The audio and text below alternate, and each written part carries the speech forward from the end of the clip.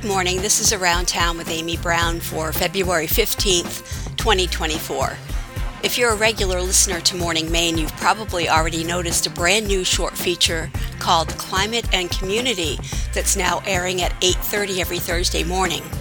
WERU is happy to be partnering with the Climate to Thrive to bring you this feature, and we wanted to give listeners a bit of background on the team of producers and what you can expect to hear. My name is Brianna Cunliffe, and as an Island Institute Fellow, I serve as the Community Engagement Coordinator for A Climate to Thrive.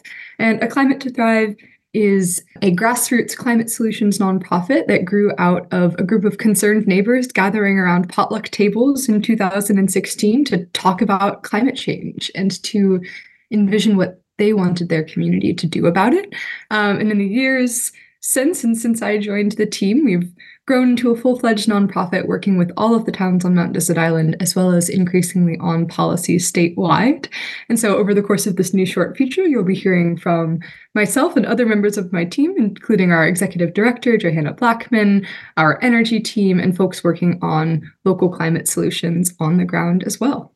So far, we've covered an installation called Coastlines MDI. That's a collaboration between a historical society and Schoodic Institute, helping folks visualize future sea level rise on the landscape. We've talked with the team behind Window Dressers, which is a really remarkable nonprofit, sort of marrying win-wins on energy savings and climate action by helping folks button up their homes for really cost-effective prices.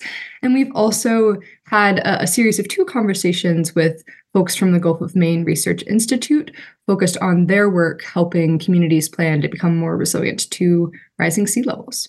I think it can be very easy to feel a lot of despair around climate because the void of global and national leadership that we've experienced.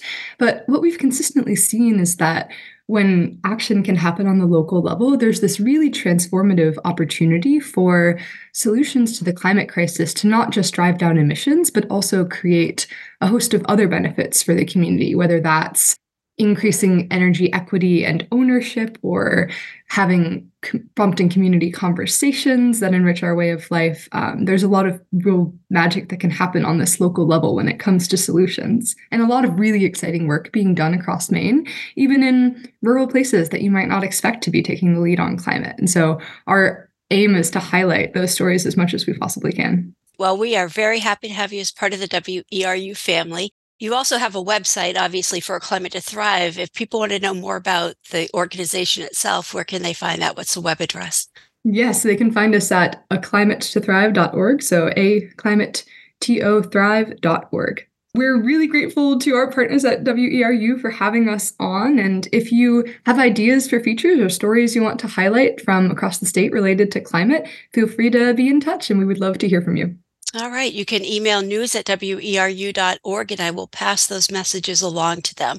That's probably an easier email address for people to recall. Thanks very much for talking with us today. Thank you so much, Amy.